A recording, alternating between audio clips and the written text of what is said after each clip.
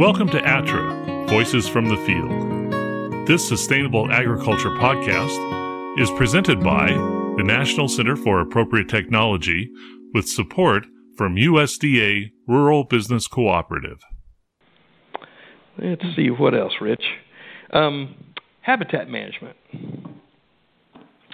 So it's not going to work with everything, but when I first established my nursery and orchard, I did some bulldozing. And when I did that bulldozing, or hired it done, there were what we call here in this part of the country dozer decks. But it's just the pushed up, debris, the stumps, the branches, trees, whatever, a little bit of soil. Right. And I had not realized it at the time, but I had made a perfect habitat. If anybody's ever read Watership Down, they'll know what I'm talking about. I made a little high-rise apartment thing for these rabbits. Right. Right. And, oh my gosh, I really made it hard on myself, so I had a serious problem for a while. Here's another habitat management advice, some more. Mice and voles. If you're an orchardist or actually any kind of gardener farmer and you use mulch, you've made a really nice habitat for mice and voles. And they'll get under there and just take up habitation. And if you leave that mulch, especially in the wintertime, if you leave it right up against the trunks, they will just chew on those trunks all winter long, and you'll have a girdled tree by the time it's over. So for habitat management for that, there's two things you can do. One is just pull that mulch well back from the trunk, a good inch or two. Foot or two. You need to get away from the trunk. You can mow really close out in the orchard, and that makes it easier for, this would be true for rabbits too, make it easier for hawks and owls to find them. Or you can use materials that mice can't tunnel in, like wood chips. If you use straw or leaves, you're just making a perfect habitat for these mice and field rats and things like that. But if you use wood chips, they can't tunnel in it. It's just too hard to begin with, and then the tunnels will collapse anyway, assuming that they can make something. So habitat management can be a big help too. Trying to think else about bird distress calls. Back to birds. Bird distress calls, you'll see them advertised in the magazines too. And they're pretty good. I've used them for crows, and it seemed to really deter them. Some of these bird distress calls, the one I got, the product that I bought, I could call the crows in and I could scare them away. It was kind of interesting. And thinking of crows, with the deer and some of these other vertebrates, even though they learn, they don't seem to, learn, not like a crow. I'll just say crows are something really special. Coons are probably up there in that level of intelligence too. Yeah. And so if I ever was able to shoot a crow in season with permission, nuisance permit and stuff, I could hang that dead crow up in the tree, and it was a serious deterrent. If you wanted to do that with a deer, they just ignore it. It's really funny. You think that would mean something. Yeah, unless you really want the satisfaction, sort of like Lord of the Flies, put that deer head up and make you feel better. But it didn't seem to have any deterrent effect on the deer. I don't know why, but it didn't. But crows will respond to that.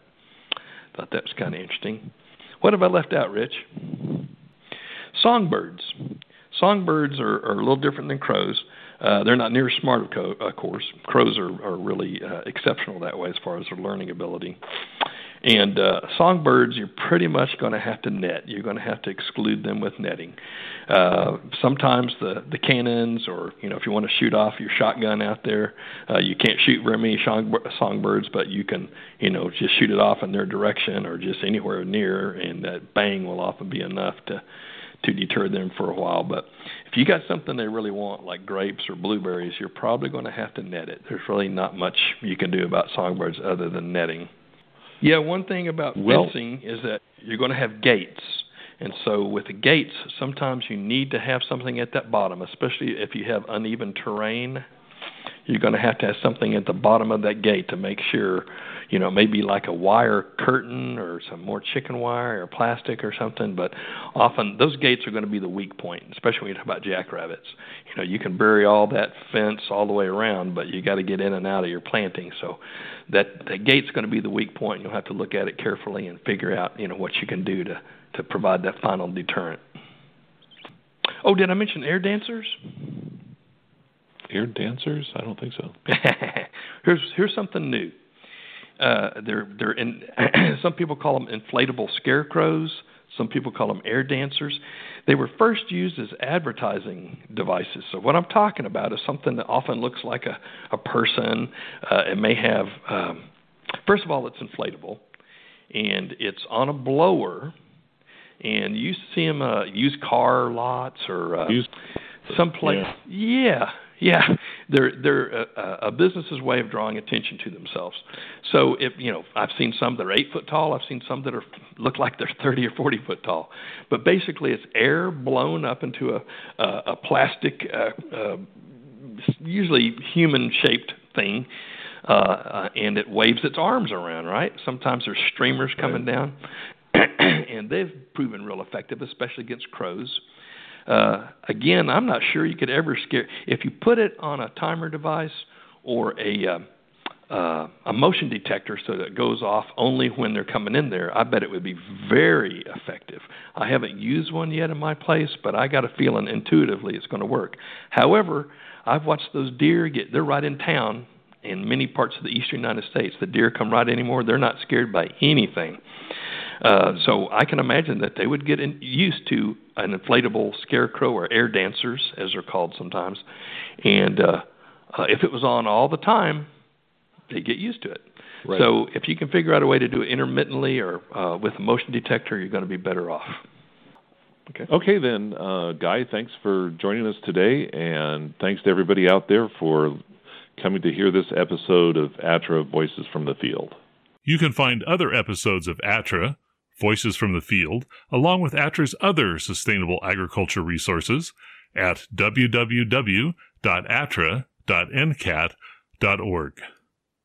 That's www.attra.ncat.org.